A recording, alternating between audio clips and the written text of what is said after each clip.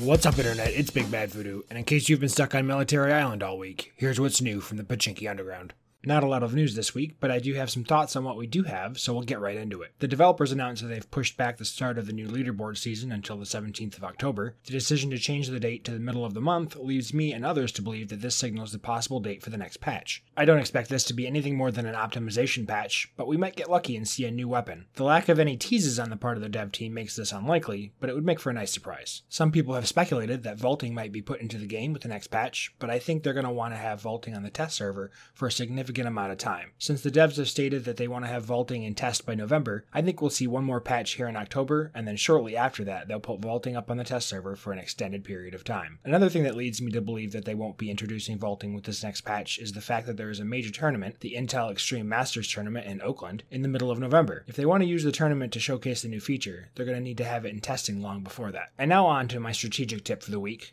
It kind of falls between beginner and intermediate, and it's about loadout. The gear that you choose to carry is important, whether you're playing to rack up kills or going for that tasty chicken dinner. Selecting the right gear for the right situation can make or break your efforts to get where you want to be. Initially, you're going to take what you can get to survive, but as the game goes on and the circle closes, be aware of where it's closing in and equip yourself accordingly, either through loot spawns or dead enemies. Does it look like the game is going to end with urban warfare? Grab an SMG or a shotgun. Are the circles closing in on open fields or hills? Snipers and assault rifles with medium range optics are best. Now these aren't hard and fast rules, especially if there's a suppressor involved. A quiet weapon is a valuable tool in the final circle, especially on the fog maps. It enables you to take out opponents without giving away your location to everyone else. That can mean the difference between chicken dinner and an early And that's all the departure news back to from the log. Pachinki Above Underground. all, Use the sure to weapons subscribe that and you're leave a comfortable with. review There's no if point you taking a enjoyed the gun that episode. might be You can marginally reach me on better for Twitter a at specific BBV_gaming situation if you're not any gaming good or with it. via email at bigbadvoodoogaming@gmail.com. As always, keep your radios on and check your corners.